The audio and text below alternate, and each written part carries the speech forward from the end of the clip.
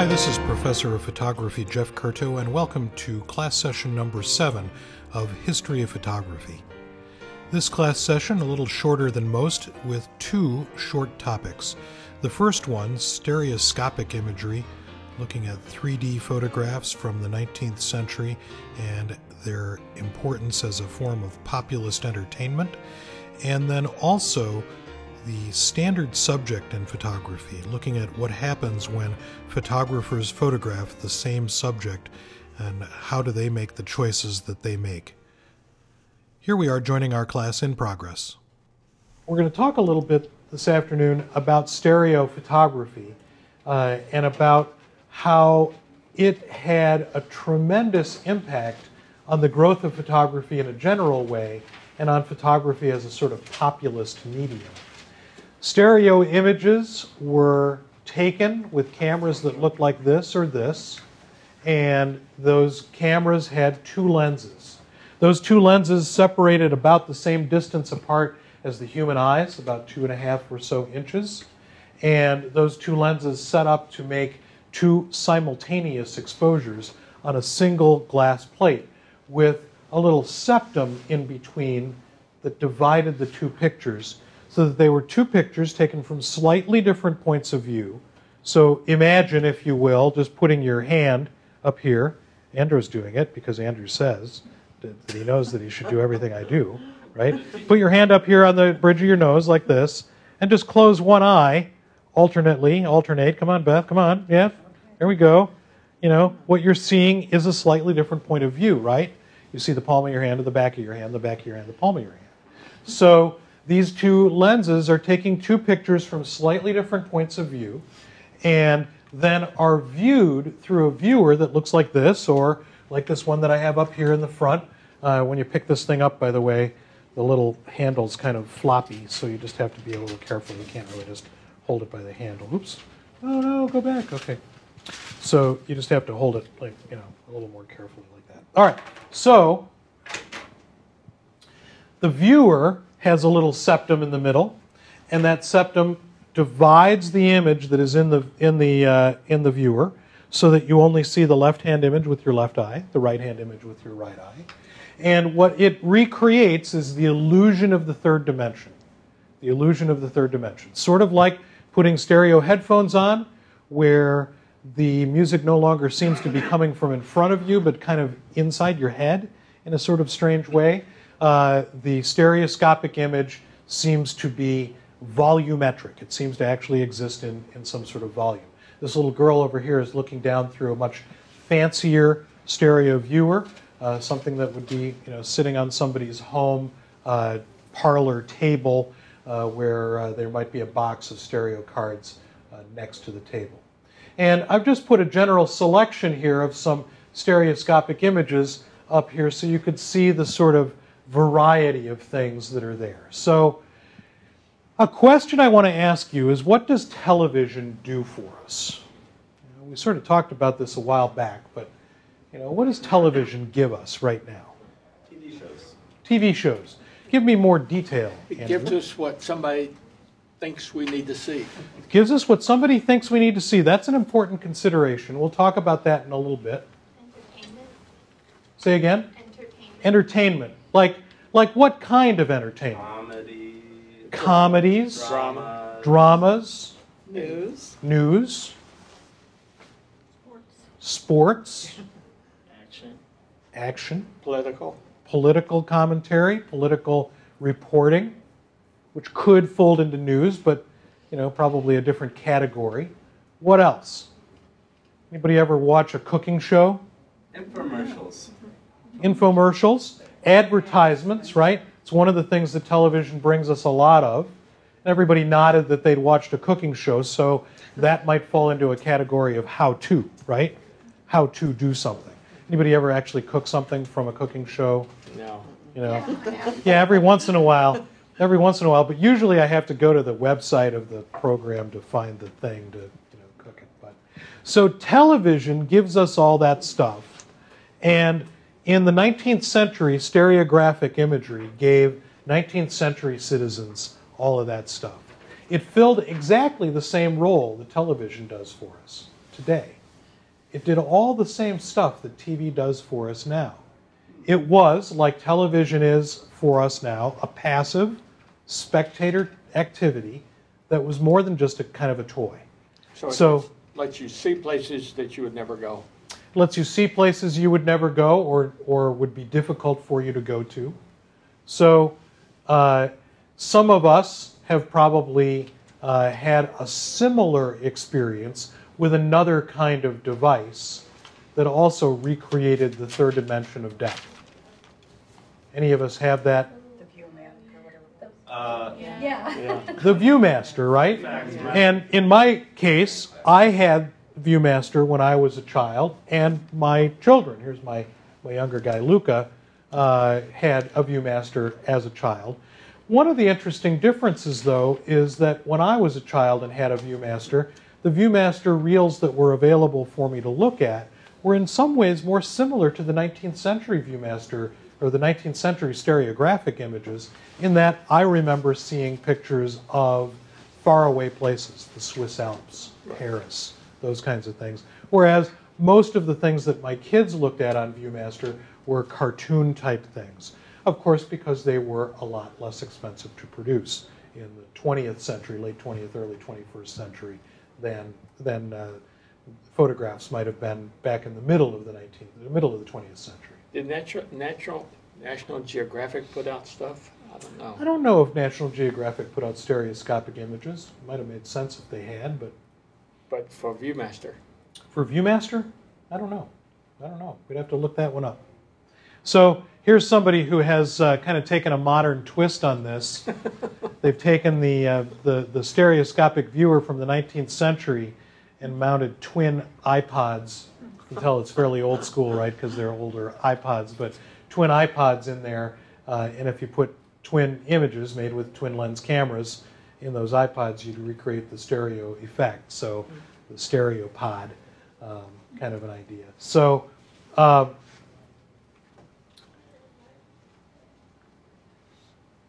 stereo cameras. So these cameras were a sort of alternative to some of the larger cameras that we've seen already.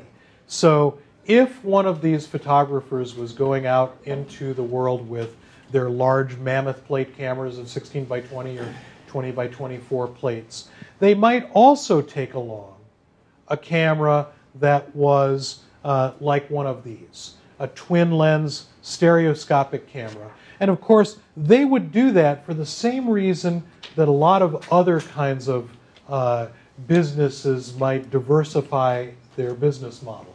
So if you were making 20 by 24 and 16 by 20 and 11 by 14 inch images, you might also make images on plates that were small enough that you wouldn't have to lug around quite as much glass plate material to be able to make these pictures. So one of the things that's fascinating about these images is the volume of them. Huge numbers of them. Most of the companies that sold these in a catalog type form, either selling them in stores, selling them by mail, selling them door-to-door sales, had somewhere in the neighborhood of 100,000 views, 100,000 images. So it took this idea of travel, transport, going to places that you couldn't otherwise go, and mass-produced it. And the machinery that made these things began to become steam-produced, steam-driven rather, so that the industrial age kind of informed all of this. You can see here with this camera, there's a little shutter release that you can release both shutters at the same time. I put this one up here because I just love the sort of anthropomorphic view of, sort of the Wall-E of cameras. Take a picture with me. Would that be scary to some people? Entirely possible. Probably a little more frightening than the single lens camera, right? But a couple more cameras give you some sense of the types of cameras these are. And this one also gives us a chance to look at something that we haven't really talked about at all, and that is apertures. apertures. So in the early days of photography, the kind of diaphragm type aperture that we have that opens and closes really wasn't available. There wasn't really any need for it. Instead, they used these things. You can see that they were kept in these little leather pouches here. And they were slid into a slot in the top of the lens. And as you can see, they are holes of varying sizes. And so you would stop the amount of light entering the camera, stop it down by using a smaller aperture ring or an aperture stop. So it's one of those places when you think, where did the word f-stop come from? It's a stop. It's stopping the amount of light coming into the camera. So the adjustable diaphragm wasn't something that was seen until the later part of the 19th century on into the 20th century. So these little things, these little pieces of metal, were inserted into the lens barrel. And obviously you would use, in a twin-lensed camera, you would use these two pieces, two of them that were simultaneously the same size. So, yes? Would you have to? You wouldn't have to, but of course this was a way to control Depth of field. light depth of field, right? It's a way to control light, so we change the exposure time, but it's also primarily the way that we change depth of field. So the smaller the stop, the greater the depth of field. So no, you wouldn't have to, but obviously the more you stopped down, the greater your depth of field. So one of the things that's interesting about stereoscopic imagery is that it became a huge populist thing.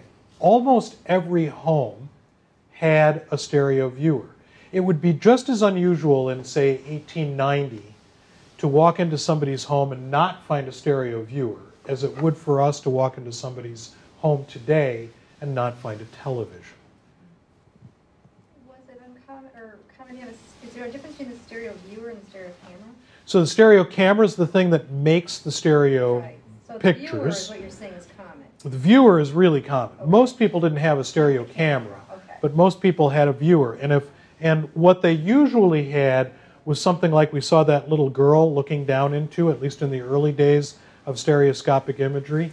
And that was until Queen Victoria saw stereoscopic images at a big giant exhibition at the Crystal Palace. There's the Crystal Palace on the right. The Crystal Palace was a huge glass and steel building erected in London for a particular exhibition of industrial kinds of information, industrial displays.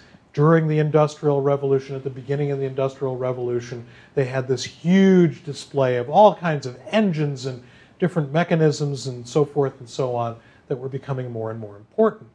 And one of the things that was on display was a set of stereo views and a stereo viewer. And Queen Victoria came by the place where these things were being displayed and was absolutely fascinated by them. And because she was fascinated by them, and because she was the Queen of England, the stereo view became so much more important because she kind of put her stamp of approval on the stereo view.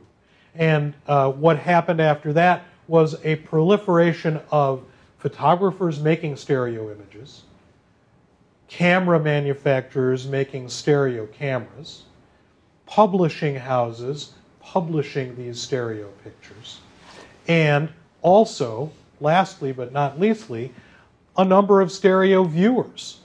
Stereo viewers becoming so much more important because now the marketplace has this opportunity to expand the world of stereo viewers.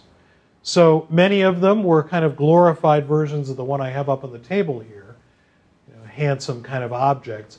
And this one, I love this one because it kind of has a steampunky kind of a feel to it with its sort of mechanical looking set of stuff.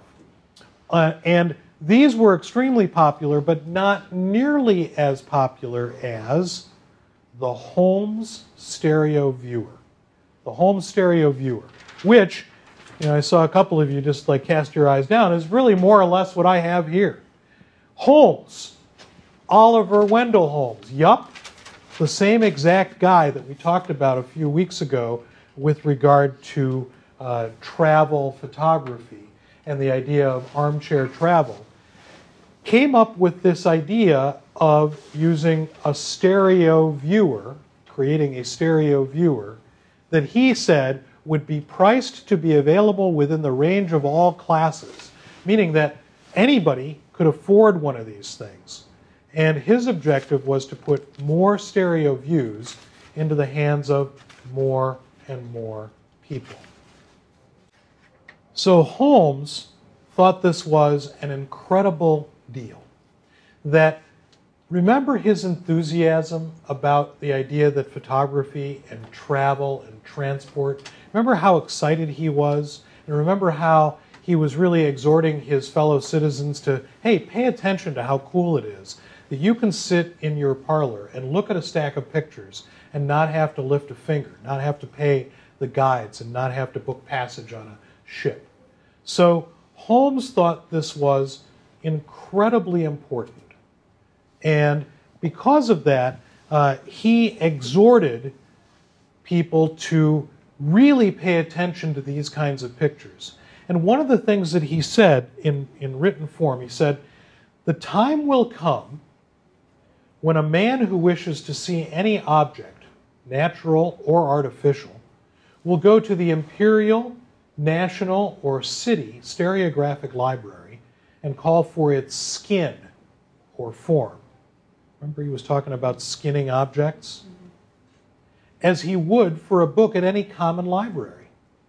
"We do now distinctly propose," Holmes goes on to say, "the creation of a comprehensive and systematic stereographic library where all men can find the special forms they particularly desire to see as artists or as scholars or as mechanics or in any other capacity.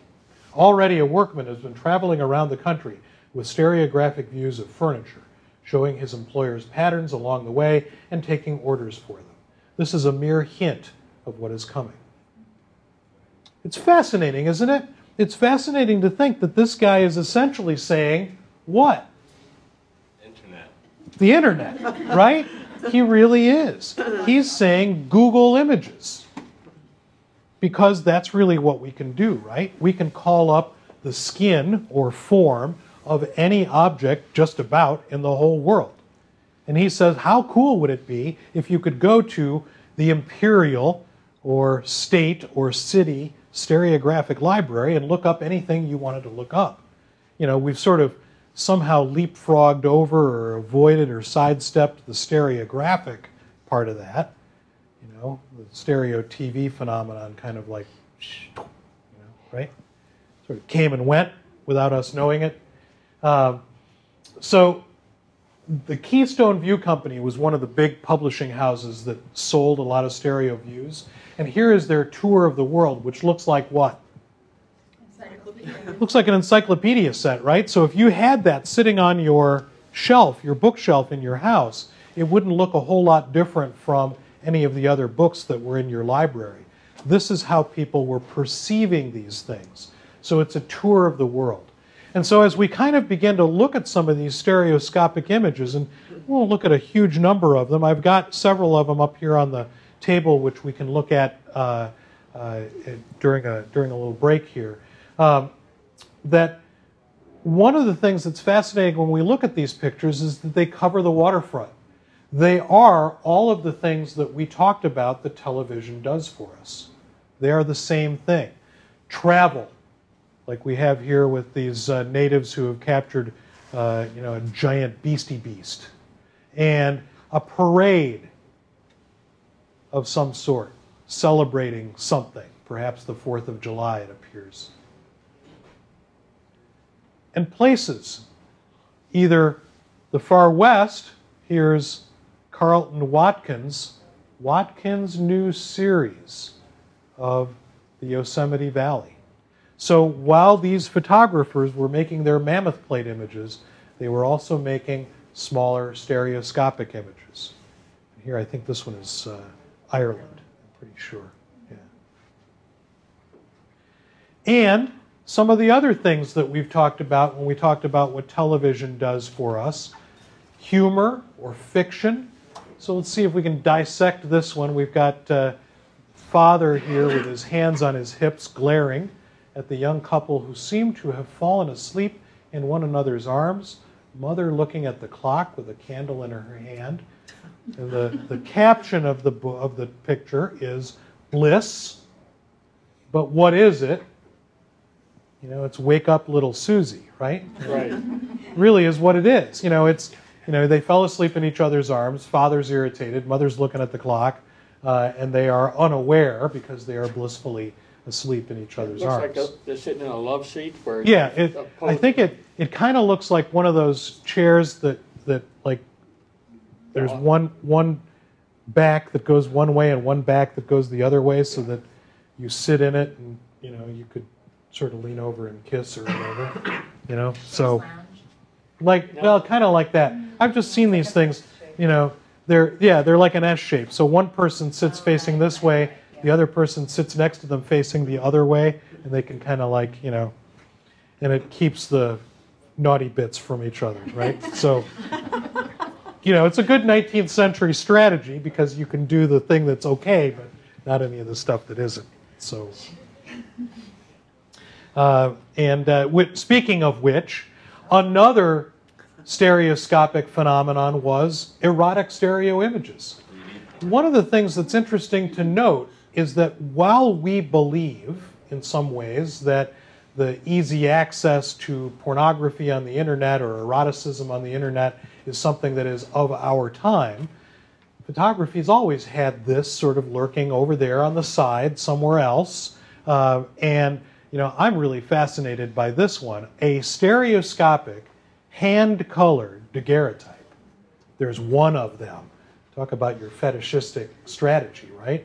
There's only one, lovingly, painstakingly hand-colored, and a stereoscopic daguerreotype. But most of these images were wet plate plus albumin prints. And almost all of these were wet plate collodion, albumin print. There's another piece of the stereoscopic puzzle that's worth sort of noting. And that is, because these images were so immensely popular, they were widely distributed, and we had huge numbers of different kinds of pictures, types of subjects and kinds of pictures. What happened eventually is that as pictures began to become more and more popular, and stereo views became more popular, the wet plate collodion negative making was still employed, but instead of printing the negatives in silver on albumin printing paper, they began to use halftone reproduction. Because they could make, instead of making 1,000 for a small amount of money, they could make 10,000 or 20,000 for an even smaller amount of money and distribute them much more widely. So that what could happen was that more and more people could have these images. So I think it was Mike who said something earlier about, these are pictures that, what television shows us is what people might think we want to see. So this is an interesting set of pictures here. So here's a picture of a young black guy sitting barefoot under a pine tree, strumming a banjo, and in sort of dialect it says, "Tell me dat you lub me, darlin' Dinah." It's a halftone image, meaning that it is probably reproduced in the hundreds of thousands as opposed to the thousands of images. And it's also sort of sloppily hand-colored. I have the original up here if anybody wants to look at it. So there's some yellow that's been applied to the back of the forest and a little bit of brown on the trees and some blue on his blue jeans and his shirt and so forth. So it is one of a series of images. Here is another one. A new coon in town. Now, it's, for us, one of those places where we kind of go, we don't even really know where to go. But here's what's happening. In the 19th and early 20th century, these pictures are being distributed in huge numbers. Now, I don't want to equate stereoscopic imagery with stereotype, right? I mean, in a way, I am sort of doing that, but don't mistake these two things, right? But one question that we have to answer with regard to looking at photography's history is how photography helps establish and continue stereotype. And here's part of it, right here in front of us. And it's so interesting because of how these images pushed ideas out in front of people that, as Mike said, what other people think we want. Which, of course, is being used as fodder for humor in the back rooms of, white civilized society in a time period where black Americans, in this case, are being shunted aside and moved aside. So one of the things that I like to point out is that in most of our time together in this class and this semester, we look mostly at pictures that are intended to push us upward, look farther, look out ahead, go into distant places, encounter difficult ideas and push them behind us. But it's important to note that photography also does the opposite thing. It always has, and it always will. And we have to figure out how to navigate that water. We have to figure out how to get from point A to point B. And we have to figure out how photography has done these kinds of things in our society over time. And figure out how we can kind of navigate that water as well. So again, I don't want to exactly conflate stereoscopic imagery and stereotype, but I do want you to know that these were pictures that were hugely popular, widely disseminated, and are part of how we came up with a number of the ways in which we sort of perceived, in this case, people of color. And if in my collection of images I also had pictures of Asian people, there is a similar set of photographs of them performing sort of basic sort of stereotype ideas about the way they were perceived. So it's not specific to the black American race. It's a completely different sort of set of things we have to confront. Photography and the standard subject, or the choices that photographers make. Choices that photographers make. So standard subjects became fairly common in photography in a general way, especially in Western American landscape kinds of photographs, travel and landscape photographs. As people wanted to travel more, they also wanted to see more pictures of places that they were going to travel to. And what was interesting is that people wanted to see both new things, but they also wanted to see familiar things, and they wanted to see high-quality photographs of familiar things.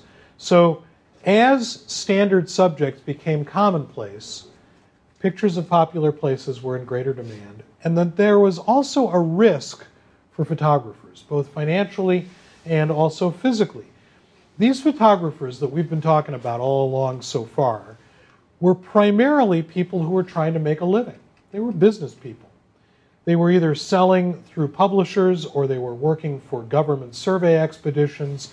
They were trying in some way to carve out a piece of their lives through the business of photography.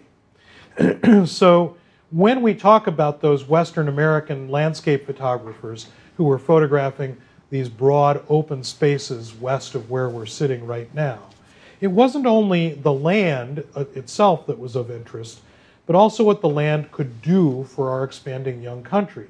That American sense of self and self-consciousness that we've talked about was growing stronger all the time, and the early journals described not only the unusual sights, but also return again and again to phrases like, how we must look out here.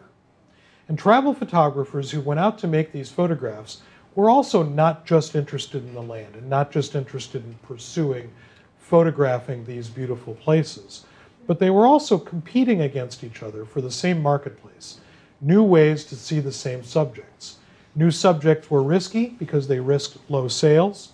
And there was also, of course, the risk of traveling into unknown places, the risk of, unfriendly natives, the risk of being out in the natural world in an unfamiliar environment, so forth and so on.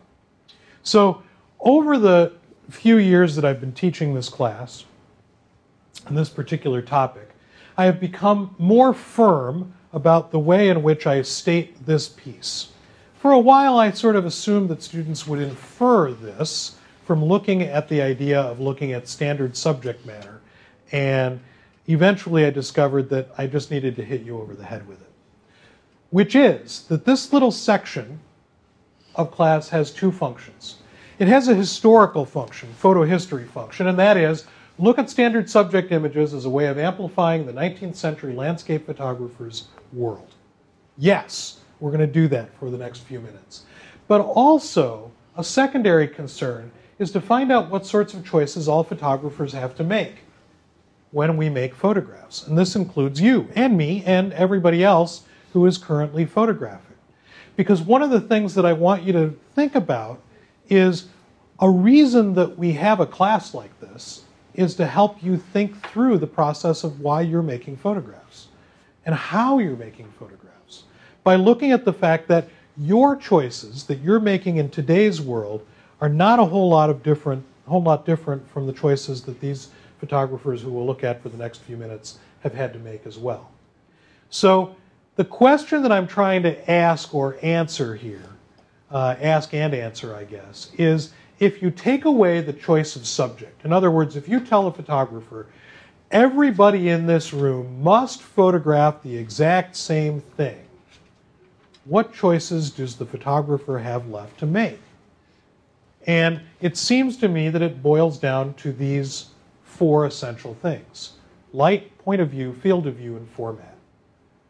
Light, the quality of light, the quantity of light was obviously very important in the 19th century. How much light was on the subject, the type of light, the point of view. One of the basic tenets of my approach to photography has always been that the hardest thing for any photographer to figure out is where to stand. It's really ultimately the most perplexing question about photography, far more perplexing than aperture and shutter speed and focal length and so forth and so on. Where do you stand?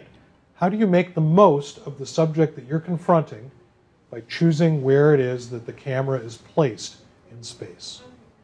Field of view, inclusion or exclusion. We've talked a little bit already in this class about how photographers are editors. Our job is to remove all the stuff that is in the world to make a picture that matters, whereas the painter's job is to add up. Right? They start with a blank. We start with everything. And so we have to figure out what to include, what to exclude from our frames. Format, whether or not the photographer chooses a vertical format or a horizontal format as being appropriate for the subject. So light, point of view, field of view, and format are all things that photographers have to choose. So in these few pictures that I'm going to show you, what we're going to look at are photographers photographing in places that was really common for them to go and photograph. So, Carleton Watkins, the Lyell group from Sentinel Dome, Yosemite Valley. Here is Carleton Watkins in 1866. And what we can see is that he's established essentially three planes: a foreground, a midground, and a background. So he's established three planes. He doesn't give us any place in the foreground to stand, so we kind of have a feeling of projecting out into space. So here he is in 1866, and if we go forward one year, in 1867, here's Edward Muybridge. Now, we know, first of all, that Muybridge and Watkins were rivals. They both came from San Francisco. They both traveled to Yosemite Valley on a frequent basis to make photographs. And when we look at Muybridge's picture, made a year later, a couple of things are apparent. You'll recall that Muybridge had this ability to capture clouds through his clever application of essentially in-camera dodging. But he also includes a fourth plane, that of a foreground, giving us a place to stand. And what ends up happening then is a contrast relationship that Watkins didn't have in his previous image. That contrast relationship of light, dark, light, and then sky. 4 planes as compared to Watkins' 3 planes. Some visual variety. And that place to stand that makes us feel a little bit more like we're a part of the scene than we otherwise might feel. Here's another one that's a little stranger to talk about. This is a photograph by a lesser-known photographer named C.L. Weed, 1865, Yosemite Valley from the Mariposa Trail. And then here's Carleton Watkins, Yosemite Valley from the Mariposa Trail, 1865, same year. What's interesting about these 2 images is, first of all, Watkins chops off the top of the tree in the right-hand image, which gives it much less importance, right? By not creating that beautiful triangle that Weed does, we don't spend any time really looking at the triangle. Instead, we're looking farther out into the distance. It appears as though Watkins may have had a little bit more technical mastery, or maybe just a slightly darker exposure. But this guy that I've circled in the slide here is the real big deal in this picture. Remember how I tried to equate the idea of natural world with spiritual world? That in the 19th century, the natural world was sort of equivalent to the spiritual world, that the natural world was church, especially here in the United States, where we didn't have Chartres or St. Paul's or St. Peter's, right? We didn't have any of those massive cathedrals, massive sort of structures to the other. So the natural world became the sort of place of reverence. And this guy's jaunty stance, like this, sort of just hanging out, would have been perceived by the 19th century audience looking at this photograph as like, somebody hollering a bad word in church. It was definitely seen as something that was less than good. Not because that the person is there, because we've seen plenty of pictures where people were in the natural world, but because he doesn't seem to be approaching the natural world with reverence. So for the 19th century viewer, this would be a picture that would have failed as an image of this pristine natural place that was Yosemite. And Yosemite kind of became almost a metaphor for virgin land. It was sort of this perfect, almost like Eden-like place where people perceived sort of an absolute perfection of the combination of all the natural features in the place. So here's Carleton Watkins in Half Dome in 1866. So the choice of light, obviously fairly dramatic. And then here is Edward Muybridge in 1867. Now Muybridge, we already remember from our time with him before, pretty dramatic guy. Very interested in the sort of theatrical drama that photographs can bring. I'm going to flop back and forth between these 2 pictures for a second. Is there a standard spot? Boy, it sure looks like there should be, right? It looks like Muybridge went a year later and found the exact spot where the tripod legs were, right? Mm-hmm. I mean, this rock in the foreground is the same rock in the foreground in Watkins' pictures as in Muybridge's picture. And you sort of wonder, like, was there a Kodak picture spot there? Obviously no. Eastman hadn't even come out with his camera yet, another 12 years. So we're looking here at something that is remarkable. Now remember, these guys were competitors. They knew one another. They knew about one another's work, and they're trying to outdo one another. So if Muybridge comes back a year later and photographs from the exact same spot, what does he do? He makes a picture that's more dramatic with bigger, deeper shadows, more dramatic highlights, so forth and so on. It looks as though even he's sort of like tried to emphasize the sort of precipitous nature of almost falling into the gorge. Yep. What's really remarkable is that there was probably no hiking trails, no signs. Oh, no. They were Yeah. carrying all this stuff on their back. I mean, I've been to hike here, and I can't believe that they did this with all their stuff. You know, hundreds of pounds of stuff, not just Right. like not I'm just like a picturing day what they're pack, carrying. right? I Yeah. can't even imagine how they got up there. And you know, remember that it's not only that there are no trails and no signs; they're like the first non-Native Americans to be here, 1860, 1861, 62. So they've been back a few times, so they kind of have an idea of where they're headed. But also remember, and I think I mentioned this before, that they're getting to Yosemite Valley from their home base in San Francisco in, wagon and mule train, right? They're not taking the superhighway and, stopping at the Stuckey's for a pecan roll, right? So, if there are Stuckey's in California. I don't know if there's Stuckey's in California. So then the other piece here is this set of images, Timothy O'Sullivan, The Green River, 1866. And I want you to look at these three images that O'Sullivan has shot along the Green River. And I find it really interesting. Take a guess at what's going on here, what he's up to. Well, it's a survey. He is involved with the survey team, right? Right? Different times of day. Different times of day. And remember that these guys are making the photographs in the field. Wet plate collodion, coating the plate beforehand, developing it right away afterwards. So they can hold the negative up to the light and see what's going on. And they're probably savvy enough, like any of us who have made a lot of photographs in a dark room, you can look at the negative and kind of judge whether you've got the exposure right and whether it's going to be a reasonably good photograph. But remember, these are 16 by 20 pictures. O'Sullivan is actually bringing back from the field 3 16 by 20 plates that he's interested in enough to bring home with him. He doesn't want to scrape the emulsion off of the 2 bad ones. He's playing around. He's playing around with photography. He's doing the same thing that all the rest of us do, of sort of saying, well, I wonder what would happen if I waited 4 hours and the light changed.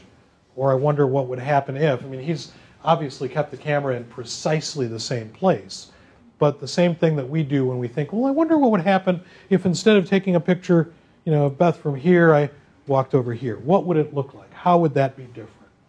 He's playing, he's experimenting with this medium. In his case, he's experimenting with light and the way in which light describes the subject. He's really working through that idea.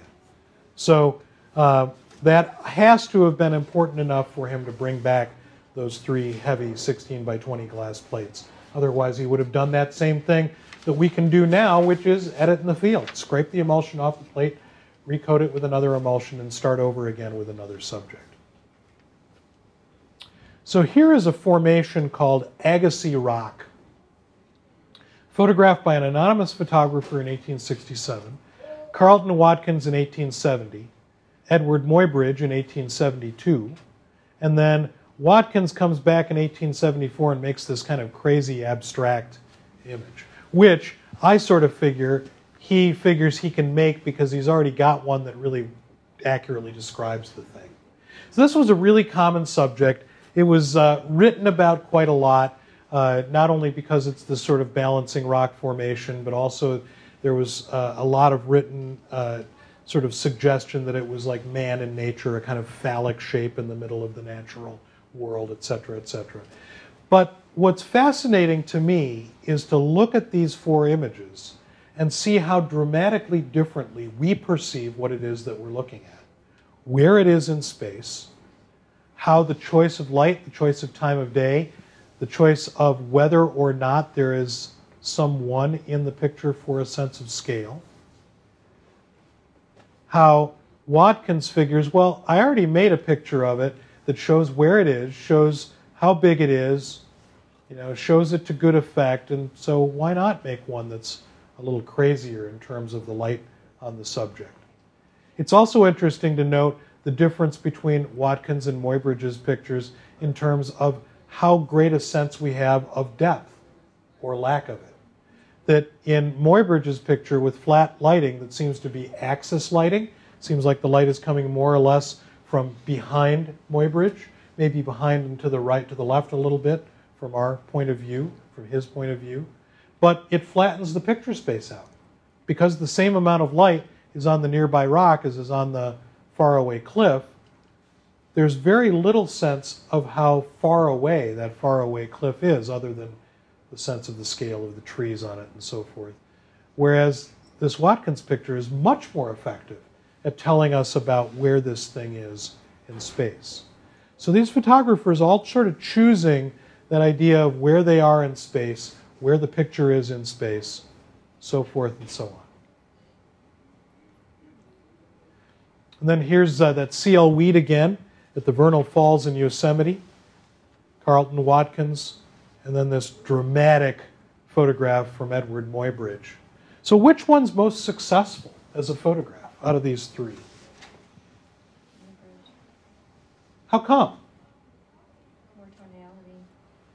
More tonality, better sense of where we are, much more dramatic picture. I mean, I feel like I can hear the roar of the Like river, spring, you know, right? a lot of water. Yeah, I can hear it somehow because I'm so down close. Like I can almost feel the spray of the water as it's hitting the rocks. Is Weed's photograph successful? I do like I weeds. think, yeah. What do you think? What's the difference between Weed's photograph and Watkins' photograph, both of which The water and the sky include run the together. same tree, right? So this is the same tree. The shutter speed. Shutter speed, longer shutter speed it appears for Weed's picture, or perhaps less good handling of the problem of making the negatives so that we get variation of water. Yeah, because it looks like the water and the sky kind of run together. Yeah, everything sort of runs together tonally. Watkins Here. doesn't have the sky like weeds does. It looks also like Watkins is a little bit closer, right? He's moved in a little bit, which gives him a slightly like more looking up kind of view, so that even though we get the same tree, now that tree which is against there, essentially he's cropping a little bit at the top, or a little bit more at the top. So we're not really looking at as much sky. So it's interesting to look at these pictures because remember that unlike our world, where we can make hundreds of pictures, in fact, Mike and I were just talking about this before class, that he goes and shoots a basketball game and he's got 1,000 pictures. These guys aren't going to make 1,000 pictures. They're going to be in this spot. They might take 2, maybe 3, maybe 4 if it's a big day. But they're going to make the one picture of this location that they know will work, and maybe another one that's sort of a guess about something that they think might work, because they have a limited amount of storage on which to put their pictures. They have to work with the glass plates they brought with them. They're out there for maybe 2 or 3 weeks. It takes them maybe a week or 10 days to get to the location, and another week or 10 days to get back. So you got to think through how these guys are doing this, and think about the way in which photographers are editing as they shoot. Mike. Because I think Ansel Adams was climbing up some rock formations to take a picture. But he saw so many interesting things when, on the way up, they took pictures. When he got to the point. The thing he wanted, he only had 1 plate left. Right? Yeah. Actually 2. The story he tells is that he had 1, made that picture, then he makes the picture that kind of makes him famous on his last. We'll actually talk about that image, the half dome image. And then this format question is also interesting, because here is El Capitan in Yosemite Valley, and Watkins in the upper left, Muybridge at the bottom, and Watkins again over on the right-hand side. Now, for those of us who are most familiar with this subject from an Ansel Adams photograph, the right-hand photograph by Watkins looks most like what we would expect this subject to look like. But what's so fascinating to me is how simply changing from a vertical to a horizontal format, including a bit more of this rock formation, changes everything about how we perceive what it is that the object is, and how we think through what that object is going to look like. So how do we record it? How much do we put in? How little do we leave out?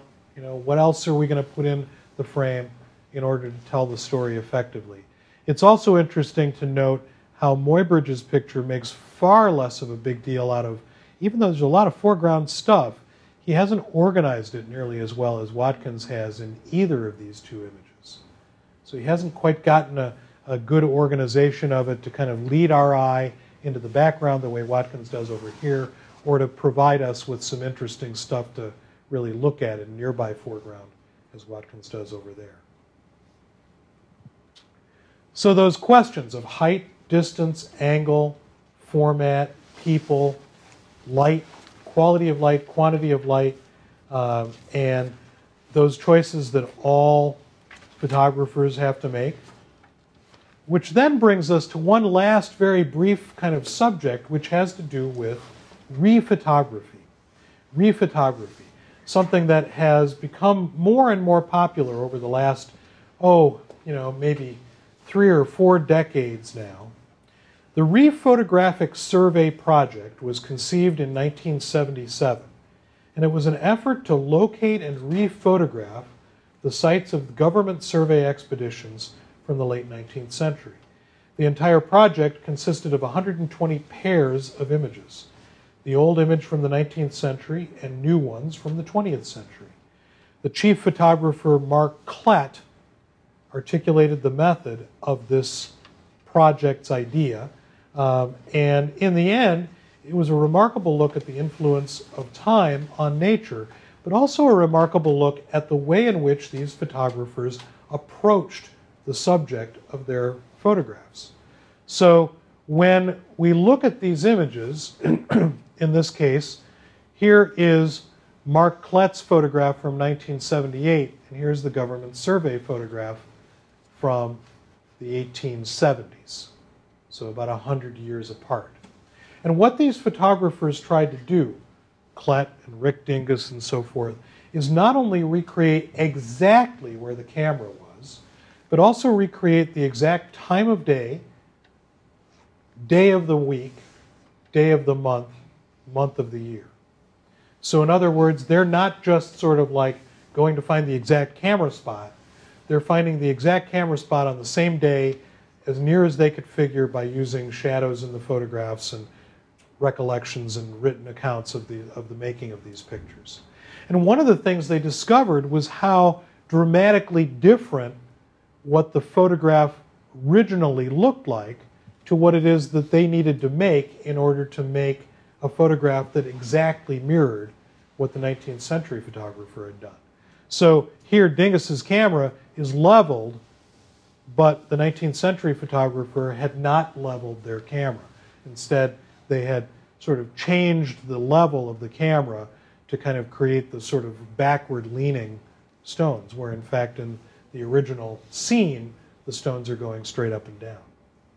So they not only are looking at the exact locations, but they're really carefully trying to recreate everything, including focal length of lenses, exactly to kind of figure out how those photographers made these pictures. So here's Timothy O'Sullivan in 1867 up on the top left, Mark Klett in 1979, and then from 1997 until 2000, Mark Klett worked with another group of photographers and a writer to update the Second View rephotographic project. In Third View's Second Sights, that was the name of their second project, which they accomplished in the 90s, late 90s and early 2000. So it was another rephotographic survey of the American West. They revisited and photographed a lot of the same locations that had been photographed more than 20 years before, and trying to see whether in that shorter period of time things had changed. So there's O'Sullivan, then Klett and Byron Wolfe down here at the bottom. And then they began to explore the idea of making modern photographs and juxtaposing them with the photographs from the 19th century and making something entirely different, rather than sort of a scientific survey of what it was that these places looked like. They began to make sort of contemporary photographs that began to be commentary on those 19th century photographs.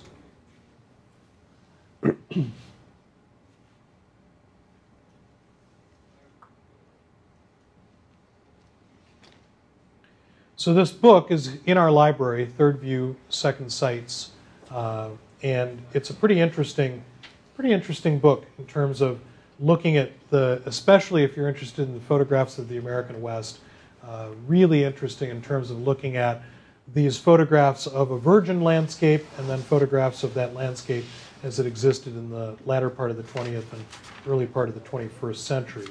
And then last but not least, a friend of mine named Bruce Myron has just recently completed his 40th parallel project.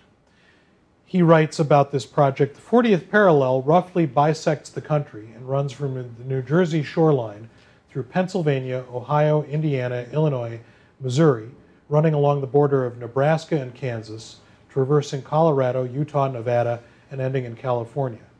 I photographed the 40th degree of latitude across the United States at every whole degree of longitude. So we photographed it all the way across the U.S., along the 40th parallel, for every whole degree of longitude.